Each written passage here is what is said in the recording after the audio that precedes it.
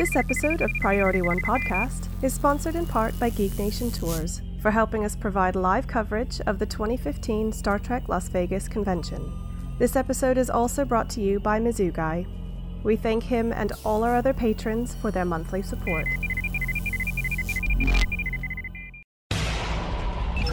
Command codes verified. Priority 1 message from Starfleet coming in on secured channel.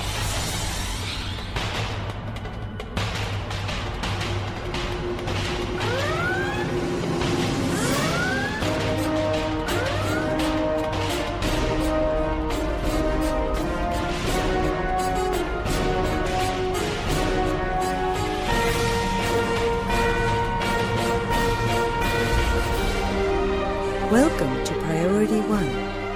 And now your hosts. Greetings, Admirals. You are listening to episode 236 of Priority One Podcast, the premier Star Trek Online podcast. Recorded on Thursday, August 19th, 2015, and available for download or streaming on Monday, August 24th at PriorityOnePodcast.com. I'm Jace. And I'm Kenna. Kenna, what's happening this week? This week, we're bringing you two exclusive interviews that we recorded live at Star Trek Las Vegas. One with Larry Nemecek talking about his new project, Portal 47. We also chatted with the Federation of Beer about what else? Beer. In Star Trek Online news, we're diving deep into the new featured episode, Butterfly Effect. We're also looking at the new Bug Bashers initiative at Cryptic, and of course, picking out the salient points of this week's patch notes. And as always, before we wrap things up, we'll open hailing frequencies for your incoming messages. Speaking of hailing frequencies, it's great to receive all your messages. So chat with us during our live streams on Thursday nights at PriorityOnePodcast.com/live, or answer our community questions by commenting on our website, Facebook.com/PriorityOne, or via Twitter at STO Priority One. Did you know that this podcast isn't all we've been up to? Be sure to keep your eye on PriorityOnePodcast.com for the latest in Trek-themed news and reviews, and Star Trek Online videos made specially by our team. And exclusively on our Facebook page, every month we'll be publishing a new comic following the adventures of the USS Prioritas. Head to Facebook.com/PriorityOnePodcast and check it out. Thanks again to all our Patreon supporters, old and new, that make this show possible from week to week. Because of their support, the servers stay on, the power keeps flowing, and the team keeps producing. Help us improve the show by considering a financial contribution via our Patreon page. One last thing, listeners, our writing team is looking for new contributors to the blog. If you're interested, shoot us an email at incoming@PriorityOnePodcast.com or click on Redshirt Uncle Sam on our website for more information. And now let's trek out Portal 47 with Larry Nemecek. Jim, what in places? I don't know. Then let's trek it out. And joining us again here on Priority One Podcast is none other than Larry Nemecek to discuss a new project that he's working on and teased us about it just a few weeks ago and has now made it official and has announced it. Talk to us about Portal 47. Well, if you don't know the legend of the 47 in Star Trek, I'm not going to tell you now that it's all out there, except to say that, of course, it's the most common random number in the universe. But also kind of like one of those cool insider little in-joke things about Star Trek. So go look it up. We've talked about it other places, and it's online too. But Portal 47 is, among all the other things that I'm doing, from Enterprise in Space to my Trekland on Speaker CDs and all of that, and everything at Trekland. But for years, I have wanted, beyond books and magazines and my CDs and interviews and all that, I've wanted to take basically my memories, my archives, and my Rolodex of people that have worked on Star Trek over the years that I knew there's a whole different level of fun information, background stuff for the fans that like that kind of thing.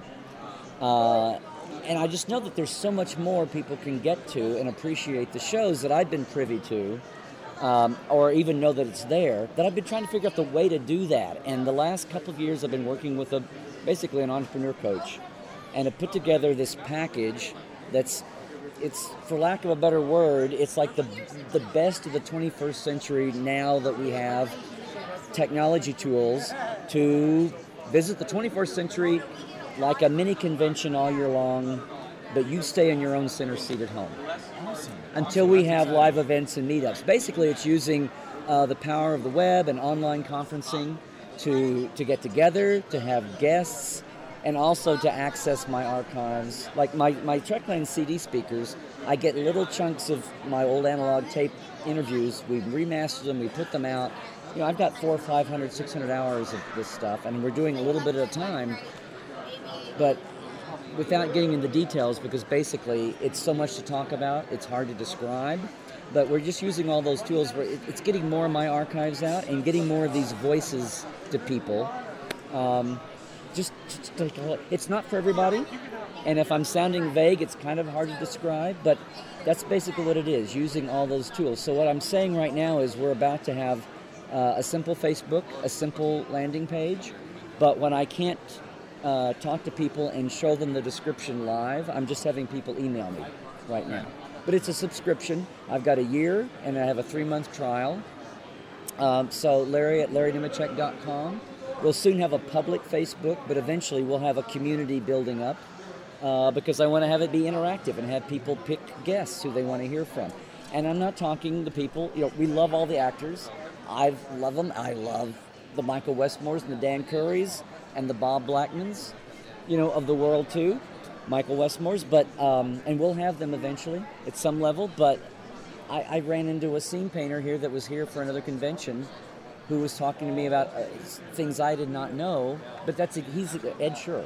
He's exactly one of the kind of people who can sit and tell you, you know, being on stage every day, and that whole "you are there" kind of feeling is one thing that. And so many of them have not been heard from, and I hate to talk about the ticking clock, but when you talk about the original series and even Next Gen, some of them will not be with us. One of my missions has been to get, as a lot of people know, especially as the years have gone by, when I was working on the companion book, to start this interviewing, and I kept going past Next Gen into Voyager and DS9 and Enterprise, and even on the Bad Robot movies, on the JJ movies, is to get a lot of these people who aren't the stars or even the lead designers. Because like the first assistant, my first Trekland on speaker, I had Jerry Fleck, who was a beloved first AD from Next Gen on, and Jonathan had him on both of his movies. Great stories, and he passed away very suddenly. He was one of those heart, issues that no one knew, and he died in his sleep during Enterprise, and was, tore up the crew at the time. But I have some great stories from him about shooting the movies and that kind of thing. So there's other components too. One thing I'm going to do is when we have a live Vegas or wherever in the country, whoever's there, we'll have a meetup, and that'll be part of the subscription is that party. So, and hopefully it'll be around the country enough for people to do that. But it's really, I don't think anything like this exists in pop culture, much less Star Trek. So it's almost like the more I talk about it, the fuzzier it gets. So I just invite everybody for now to look for Portal 47 Facebook. And if nothing else, email me at larry@larrynemecek.com. I'll get you the info and see if it's right for you. This weekend, too late for anybody listening, but we had a sign up, bonus, and I had a CD and an actual call sheet, and we had a drawing to get people on board right now because we're launching in September. Okay. And this has been like a bonus month, so I'll extend that to anybody listening in.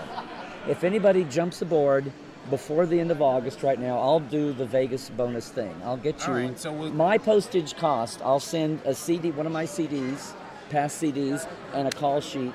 All right, so email Larry Nemecek and include Priority 1 listener in the subject line. Yes, there you go. Yeah. And the postage won't be that much. I'll just eat that. So, I say Portal 47 can be for new fans. It can be for bored fans. It could be for fans who don't even know what they don't know about their beloved Star Trek. But I'll say it's not for everyone. So if you're not a background fan, and I say background, I don't mean, if you're just curious to know what else is out there, or if you want to take it to a whole new, I can be cheesy and say if you want to take your fandom to a whole new level, or depth, depending on how you say it, that's what Portal 47 is for. Awesome. So it's just, Everything else, all of our old-fashioned ways, like books and CDs and interviews, and yes, even interviews, it's just moving along so slow. And I do want to build up an interactive community where I can tell what people are liking, and maybe we slant that way with, either a series or visual effects or makeup or, just anecdotes from the stages kind of thing. But I want to have it, and then have a secret Facebook group, have an in-house group page where everybody talks back and forth. And the beauty of it also is, hey, we can be international. We can have the Brits and Germans and Aussies and Japanese, and everybody from around the world can do, browser teleconferencing like that. So I'm just, awesome. And I'm pioneering it, and it's exciting to be launching this. We're in the Shakedown cruise, so that's exciting too. Yeah. Well, Larry, thank you again so much for stopping by and letting us know about this awesome new project. I can't wait for it to kick off and to hear everybody's feedback about it and have them learn so much. So thank you very much. Thank you so much for helping me get the word out of it. Absolutely. Yeah. A very special thank you to Larry Nemecek for joining us once again on Priority One. And now for something completely different, let's chat to the Federation of Beer. And joining us on this episode of Priority One from Star Trek Las Vegas, the 2015 convention, is Vern Raincock, CEO of the Federation of Beer, and Tanek Wax of the IKV Kalis Row, the Las Vegas Star Trek fan club for Klingons. Yes. Welcome, Warrior. Kapla.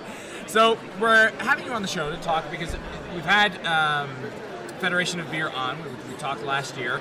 You had released several brews, and you are releasing something new. And more importantly, there's a big announcement for those of us south of the border here in the United States.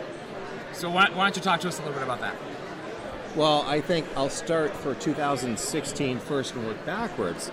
We've already committed to be back here next year, so that's my most recent exciting news. Excellent. Yesterday, we had approval to announce to the convention goers that a new beer from Schmaltz Brewing of Clifton Park, New York, award-winning Schmaltz Brewing, is going to be called the Vulcan Ale Genesis Effect. It's going to be a red, sessionable IPA.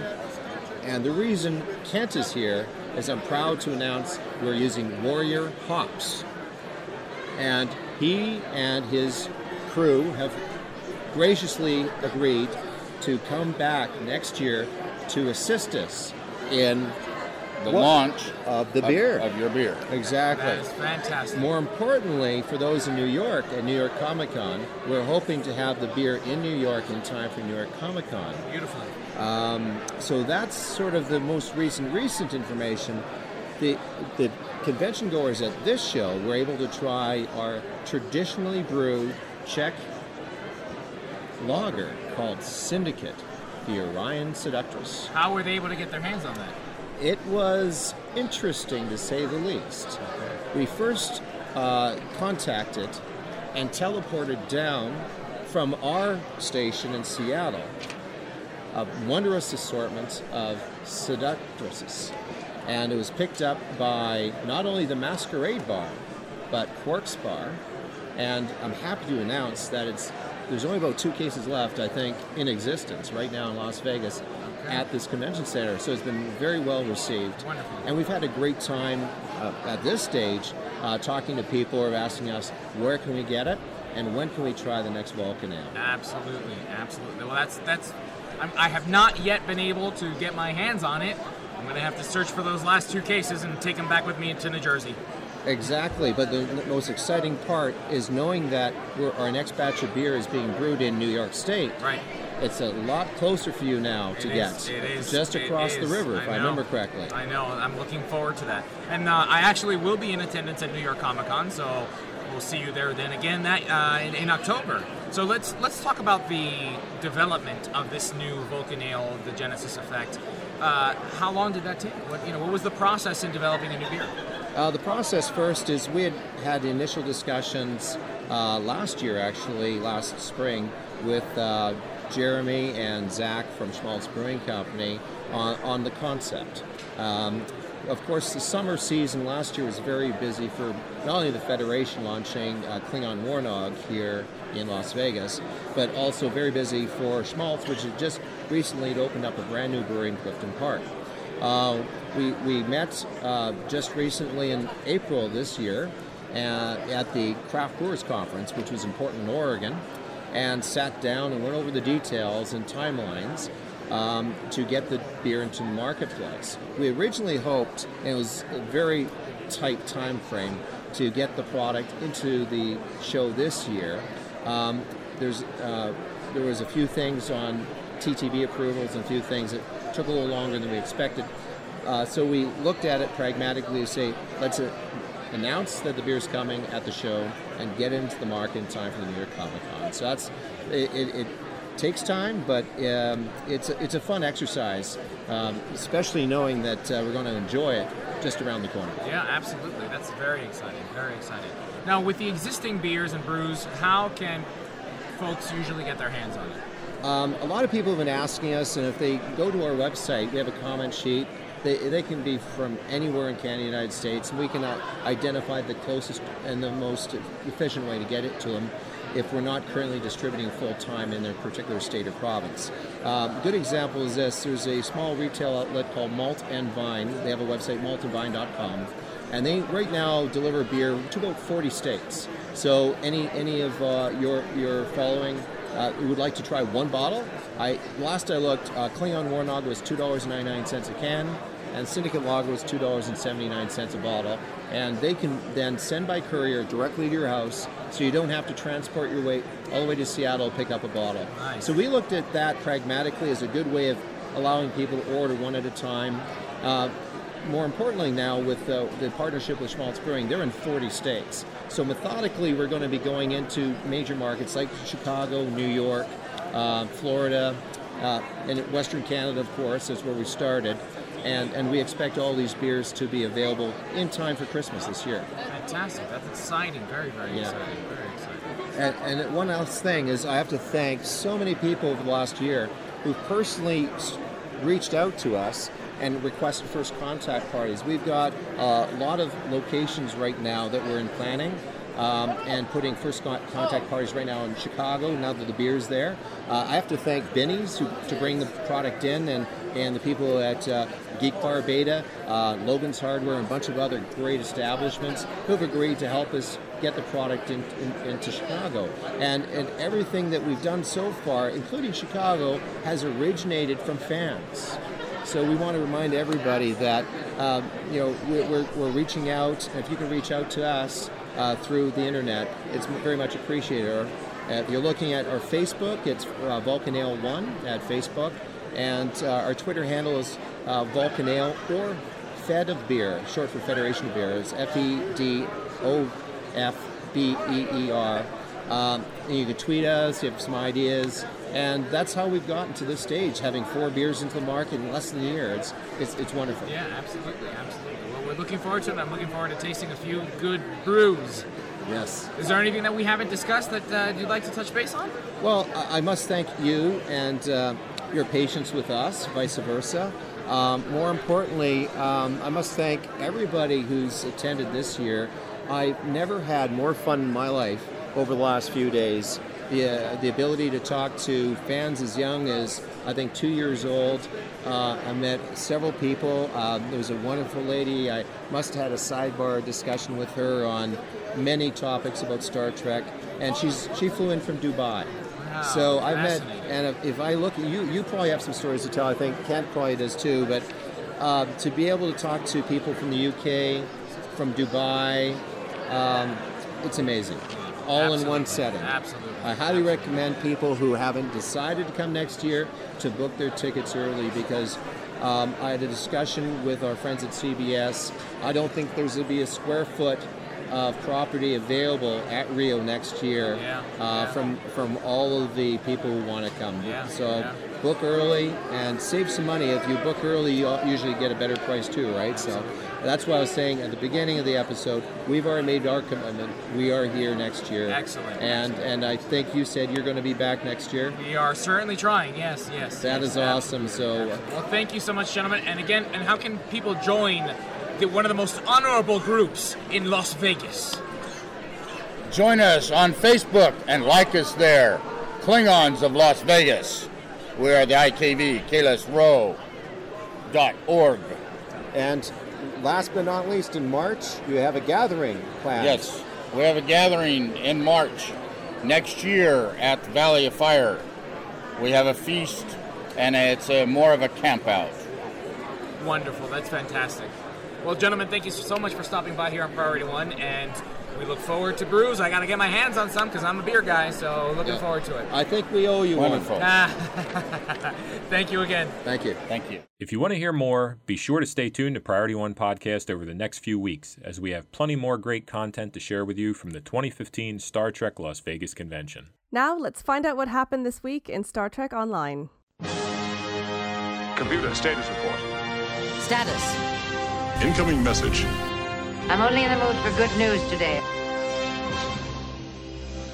As we mentioned last week, the latest featured episode, Butterfly Effect, is the penultimate episode of the Iconian War story arc, and is essentially setting us up for the end of the Iconian War. This week, we're going to take an in-depth look at the episode, and Kenna and I are going to talk about some of the themes, whether we think this holds up as an episode, and where we think it's going to take us for the finale. So as usual, brace for impact. Spoilers incoming.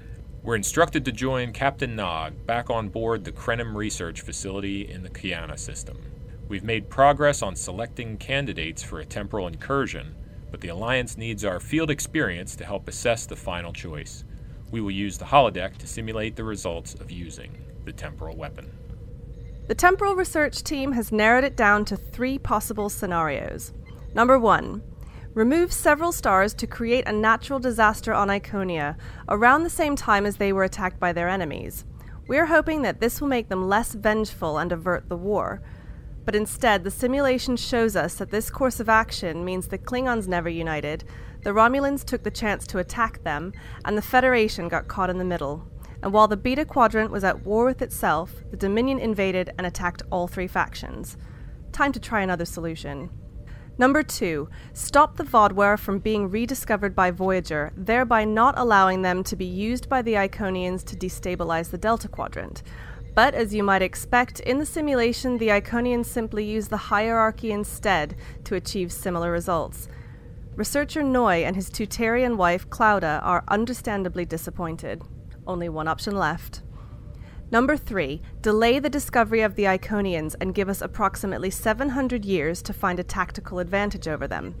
Of course, this option would also prevent the destruction of Romulus in the Hobus disaster, so for the Romulans at least, this is a very tempting solution. The holodeck simulation is tense but not disastrous, showing a possible result where the Romulan Star Empire are still in power and fighting the Borg on the borders of the Beta Quadrant. The Romulan Republic, led by Detan, is still in its infancy, and while Commander Jarek, back on the research facility, is saddened by the possibility of having to rebuild the Republic, she's optimistic and agrees that this is the best outcome that we can hope for. So Commander Jarek in the Lucette, Captain Nog in the Timeship, and we set a course for our target. We successfully divert a meteor to impact the archaeological site on Denias 3, thereby preventing Captain Varley from discovering evidence of the Iconians. Mission accomplished. Or was it? As we had hoped, Romulus was not destroyed, but it was assimilated. Captain Nog tells us that we can use the temporal weapon one more time to try and fix it, but we have to know what happened. Cue some ground combat on the assimilated Romulus. A perhaps not surprising cameo by a Borg Hakiv, and we find out that the Borg assimilated something in the Delta Quadrant 20 years ago that helped them evolve and eventually defeat the Romulans. The only way to fix it, we determine, is to target the Borg transwarp conduits and prevent them from assimilating whatever it was. Deleting the transwarp conduits got rid of the Borg, but Romulus was once again destroyed. And Noi discovers that in this timeline, the Tutarians were destroyed as well. As our damaged temporal shielding fails, Noi and Claudia share a heart-wrenching moment just before she disappears and we are reintegrated with the timeline, with nothing but a temporally shielded data core to give us any hint that anything ever happened.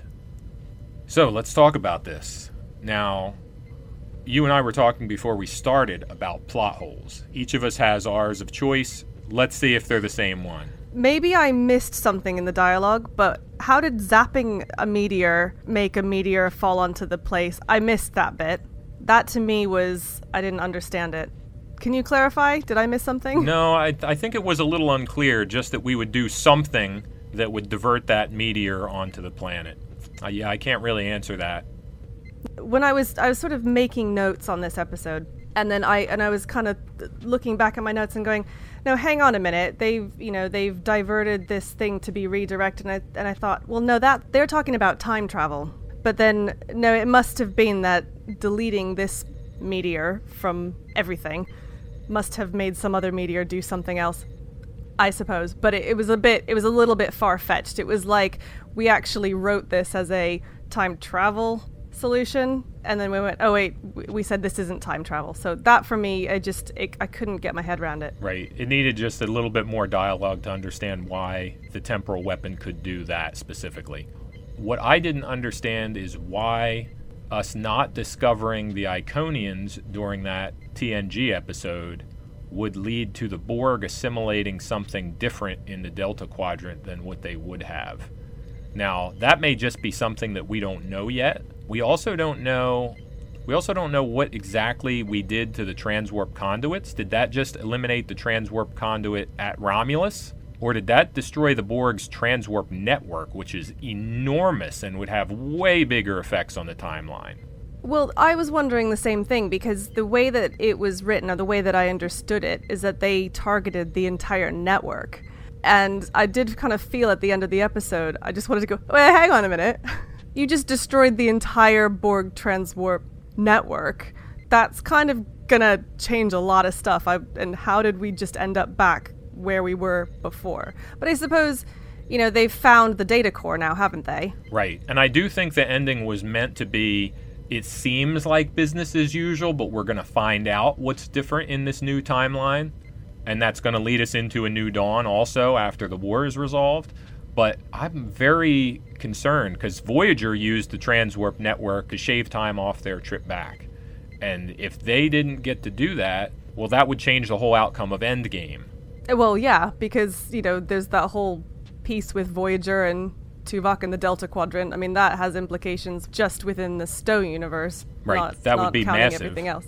Yeah, I would say that there are definitely some things that need to be tied up in the next episode. Definitely. Now, I do think that it's most likely that we just don't know what happened, and that's intended. It's a sort of unusual version of a cliffhanger where the setting is now different, and we as players know some of what happened to make it different. Our characters have no idea, and we're both going to find out next time, presumably.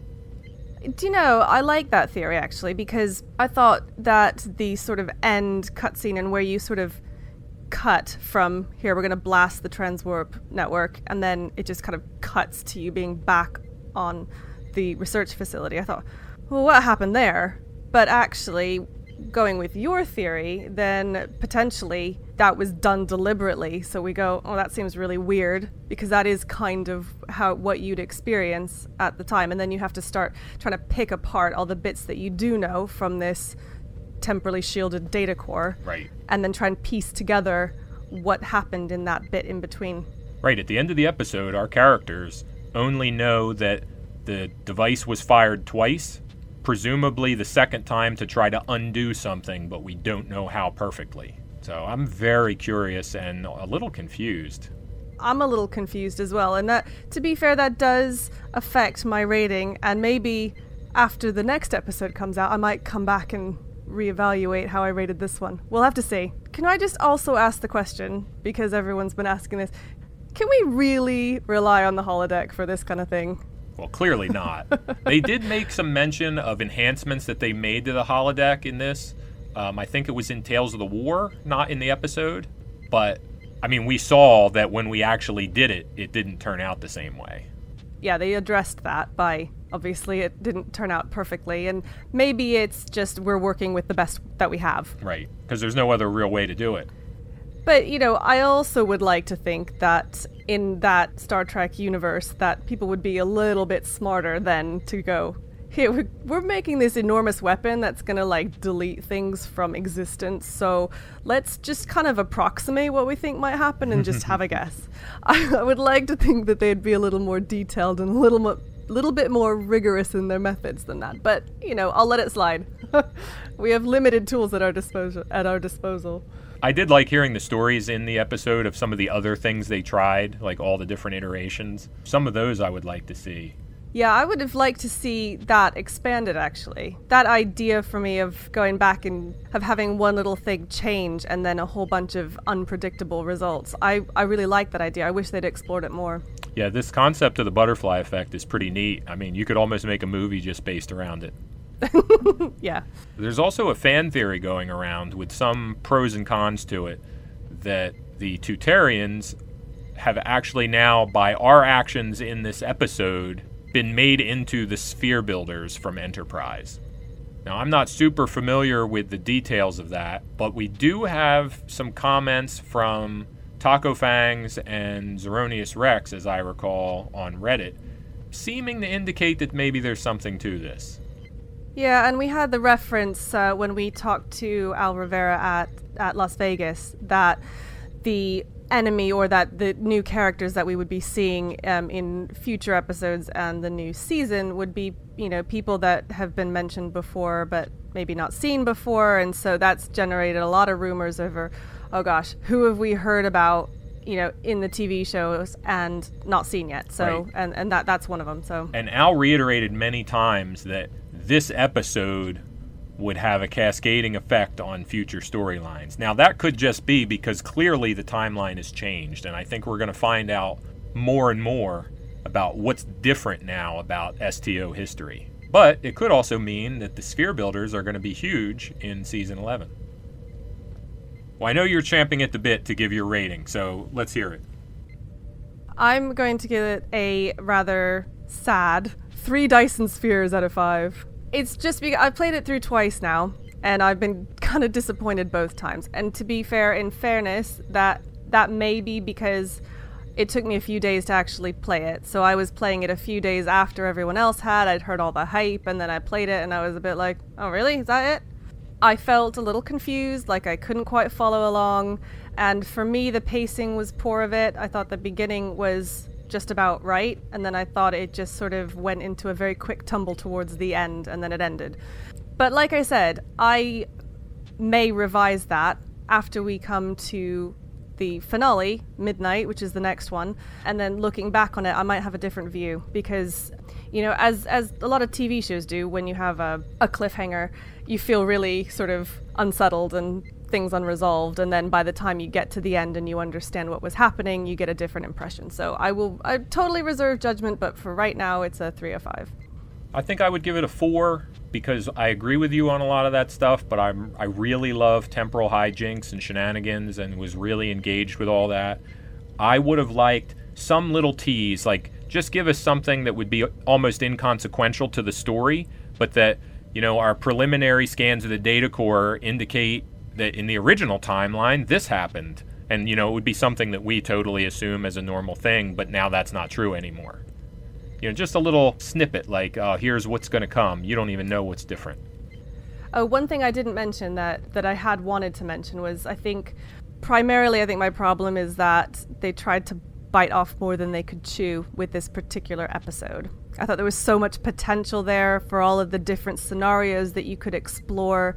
They could have done this in 2 or 3 episodes. Not that I'm saying they should have stretched it out, but you could have done a whole episode just on one holodeck simulation. True, though I think that might have proven disappointing if you had done that, where kind of it's almost like a dream sequence episode. Yeah. I could see why they wouldn't do that. Yeah, but I kind of felt like the potential was there to go so much more in depth to what was going on, and that because they were trying to shove so much into it, I mean, there was a lot of content there, and then they were adding in the B plot, the romantic relationship with Noi and Clouda. It just was so much crammed into, an hour's worth of gameplay, and then you have to put some shooting stuff in there as well. It felt crammed in there to me, and I don't feel like they explored any one thing as well as they could have done. So we'll talk more about your reactions to the featured episode a little later, but for now, that brings us to this week's community question.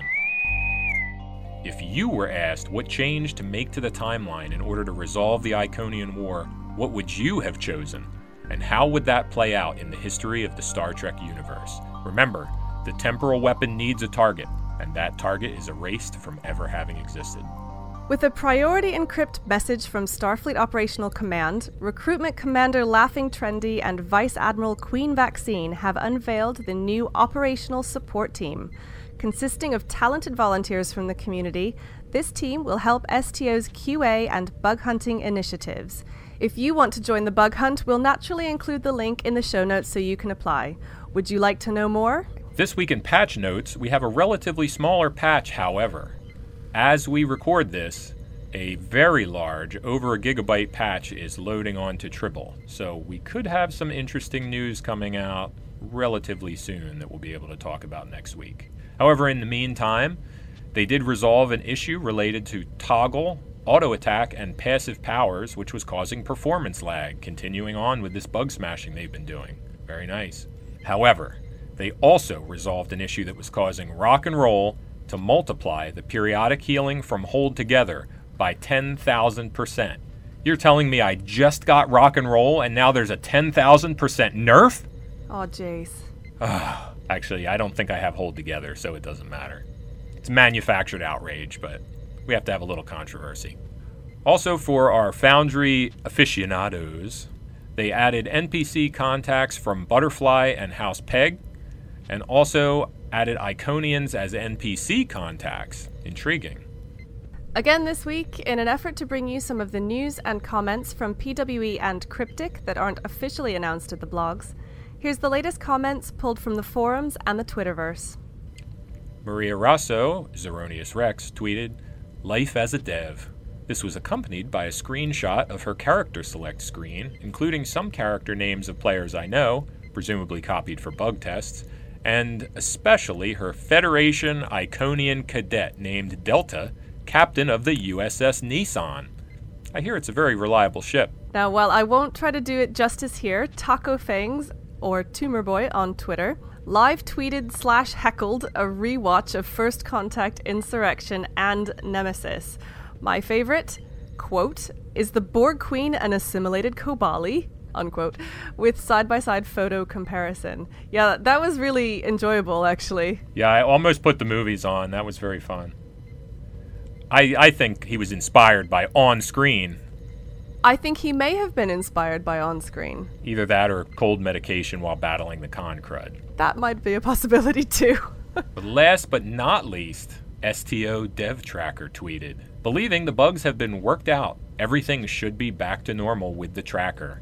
Enjoy." Smiley face. Trust me, we will. Welcome back, Dev Tracker. Yay, you're back! And lastly, before we wrap up Star Trek Online news, don't forget that the Crystalline Cataclysm event is now on. Now through September 3rd, complete the daily Crystalline Entity queue to collect crystalline shards and complete the event project. That wraps up Star Trek Online news this week. Now let's open hailing frequencies and see what's incoming. Message coming in, sir. Hailing frequencies. Open. See, we are getting to know each other. Well, Admirals, we're at that part of the show where we open hailing frequencies for your incoming messages. Last week's community question was, what are your thoughts on the featured episode Butterfly Effect? And what are your speculations for how the Iconian War will end? On PriorityOnePodcast.com, Chio Yumiku writes, "I rather liked Butterfly Effect. It had something in it that the original series has that makes me enjoy watching it. Predictability. Albeit, I did not, spoiler alert, see the Borg coming, but I knew that firing the weapon was going to blow up in our faces. It's the weakest story of this war set, but I enjoyed it. Predictability can sometimes be fun. We all knew that the time manipulation wasn't going to turn out the way we quite expected, but I was very curious to see what we would do. And unfortunately, we saw a lot of the effects of other mistaken changes, but we haven't seen any of the change that we actually did make yet. Mark Hayes posted on PriorityOnePodcast.com, Butterfly was interesting. The not-so-covertly appearance of Section 31 was an eyebrow raiser, though. Hint? The final big bad boss had me smiling. That one was not quite unexpected, but seeing that one again was a nice nod, or tie-in, to the current STO canon. Something that sparked a lively discussion in my fleet was that this story and the next would be a perfect moment to cross over into the JJ-verse. Of course, Stowe has no plans nor approval to actually go there, thank heavens, but this would be the perfect portal to branch off into that lens flare-induced rebooted universe. I would like to see a bit more lens flare, actually, in Star Trek Online. Oh yeah, they should have a slider for that. Oh yeah!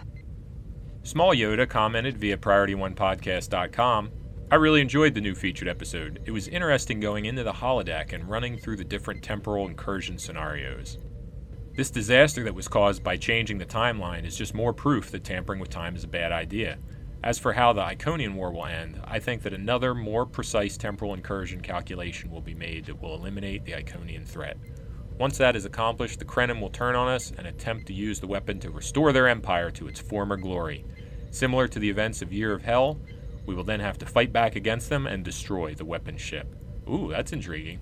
I like that theory, actually, because I don't think we can continue forward in the current STO universe with that weapon ship flying around. No, something's got to happen to it one way or another. Exactly, but they've also been laying the groundwork, I think, to make the Krenim the baddies, because I definitely got a vibe a couple of episodes back where I was like, I'm not so sure about these guys. And then, Noi really has got a lot of chips on his shoulder. Add to that what happened with Claudia. I mean, obviously he doesn't now know about that, but something's going to happen there. Right, and she was clearly what was sort of holding him in check, so now in our timeline, he doesn't have that balance. On the Star Trek Online forum post for this episode, Mustrum Ridcully 0 writes, Butterfly Effect definitely has some plot holes or head scratchers. How can we hope that the holodeck can reasonably extrapolate the effect of temporal incursions if it has to rely on limited data of the world? How could anyone even begin to trust the incursion? And a question that remains for me, why was Franklin Drake there? Was he officially there as a member of Section 31, or was he using a cover identity? Because if he was officially there, I wouldn't like that at all. Section 31 is not Starfleet intelligence, it's a rogue organization, and he should be arrested. I did find that strange. I noticed him there, and he didn't serve any purpose in the mission itself. So it was meant to be, you couldn't miss him, he was standing right there. It wasn't like just a subtle little thing in the corner, so you were meant to notice him if you were paying any attention. But maybe that's going to pay off. We'll see. Sean Newboy posted on PriorityOnePodcast.com, Wonderful show, everyone. I hope all the con cruds go away soon. I liked Butterfly, but am not surprised it did not go as planned. Agreed on all counts. Each week, our social media channels are busy with your thoughts, opinions, and suggestions for the show. Please keep them coming. Reach out to us on Facebook.com/PriorityOnePodcast.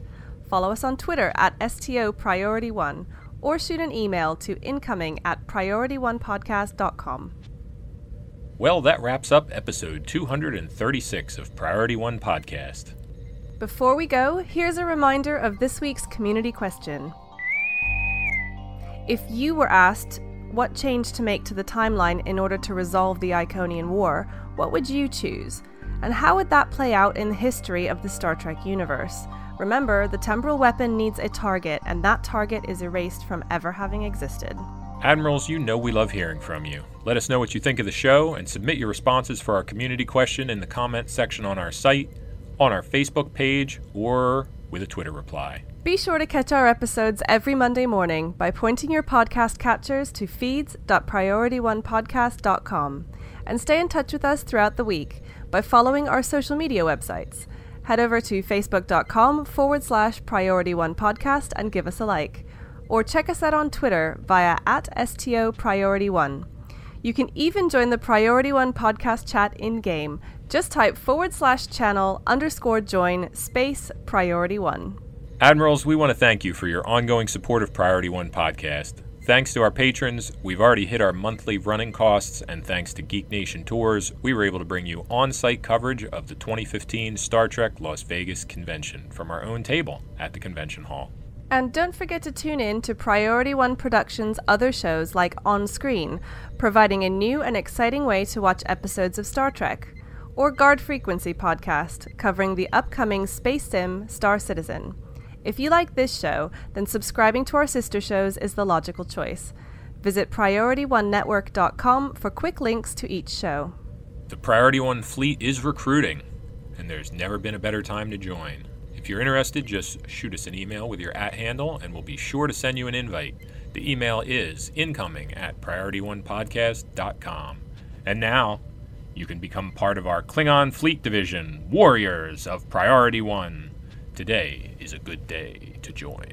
Thanks to the entire team behind Priority One Podcast for their ongoing, dedicated, and consistent contributions over the years, including our executive producers Elliot and Elijah, our audio engineer Michael McDonald, with audio assistance from Brandon Parker, Jake Morgan, and Asmaria Daypost. Thanks to our graphic artists Romulan Ale and Jason Smith. And if you enjoy our comics, the creator of our comic series, Jonathan Towery, can be commissioned at Towery Designs, that's TOWRY Designs.deviantart.com. Thanks to all our bloggers and their managing editor, Elle. To our Foundry reviewer, Jake Morgan. To our video editor, Jerry Tillman. And to consultant Midnight Shadow 7 of Holosuite Media for supporting this show. Thanks to the composer of our theme music, Chris Watts. Thanks to our syndication partners, Subspace Radio and Trek Radio. And most importantly, a big thanks to you, the STO community, and our listeners, because without your ongoing support, none of this would be possible. Red alert. Ready weapons. Engage.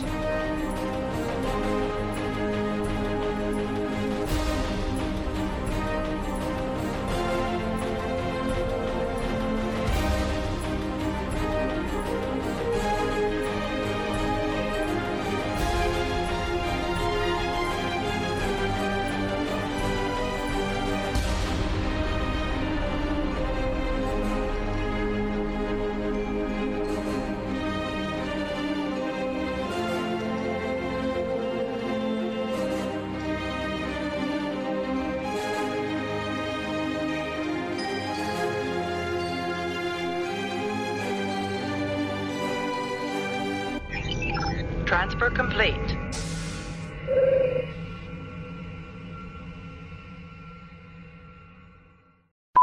Recorded on Thursday, August 19th, 2015. Recorded on... It's because we recorded live through... I know. I was good for a second. Yeah. You almost made it through the first paragraph. Yeah, almost. Be sure to keep your eye on PriorityOnePodcast.com for the latest in Trek-themed stuff and more stuff. Right. Stuff and nonsense, I tell you. Poppycock. Boulder Dash. You can't say that.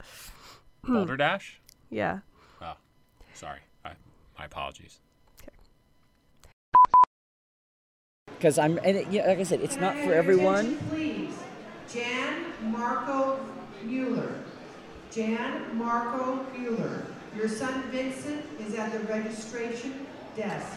Please go to the registration desk. His last name Bueller? Marco Mueller. Was it Bueller? Did anybody just hear that was Bueller? Nick, did you hear Bueller? Bueller? Anyone? And you know, I figured out why the episode got changed from Butterfly to Butterfly Effect. It's a ripple in the timeline from whatever we changed. It used to be called Butterfly. That's the way it originally was, but... That makes sense. And then when it was released, it became Butterfly Effect. Right, and now it's as if it always had been. It never wasn't. Ooh. But that means that the data core for Star Trek Online is temporarily shielded because it still says Butterfly in the actual mission dialogue. Well, that's because it's holodeck. Remember, it's the holodeck server. Of course. Okay. Sure. or something. Tetrion emissions caused that, probably. Okay. Can we move on? The final big bad boss had me smiling. That one was not quite unexpected, but seeing that one again was a nice nod or tie-in to the I gotta start that over. That's really hard. Lens flare slider. Yeah, in the graphics tab in the options. Absolutely. Yeah, agreed. Small Yoda commented. I'm sorry. Did you have something more? Next to Bloom. Next to Bloom.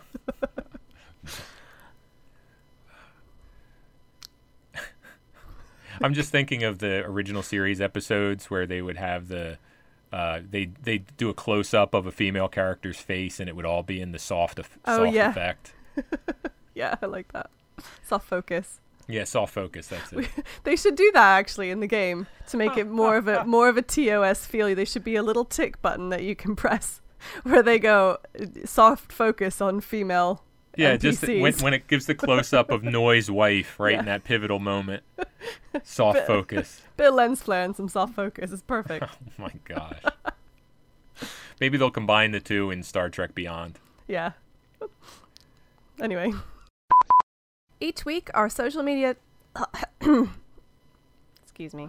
I'm just going to have a drink. Our social media phlegm is busy with your viruses, bacteria, and mitochondria. Yeah, and stuff. Oh, God.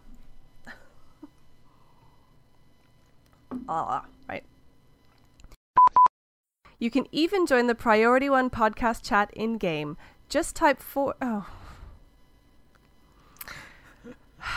Just type Just type some stuff, Just people. type some stuff. It'll be fine. Just join it. Don't be a scrub. If you want to hear more, be sure to stay tuned to Priority One Podcast over the next few weeks as we have... I don't know what the hell. I got a frog there. Yeah. So we have plenty of frogs. We have plenty of share with frogs you. in the sea or in the pond or out back. I do have a lot of frogs, actually. They're really loud. Did I ever... Oh, no, I'm not going to tell you that story while we're recording. Okay, I'll tell you later. I can't wait. It's going to be good. If you want to hear more, and I know I do, no.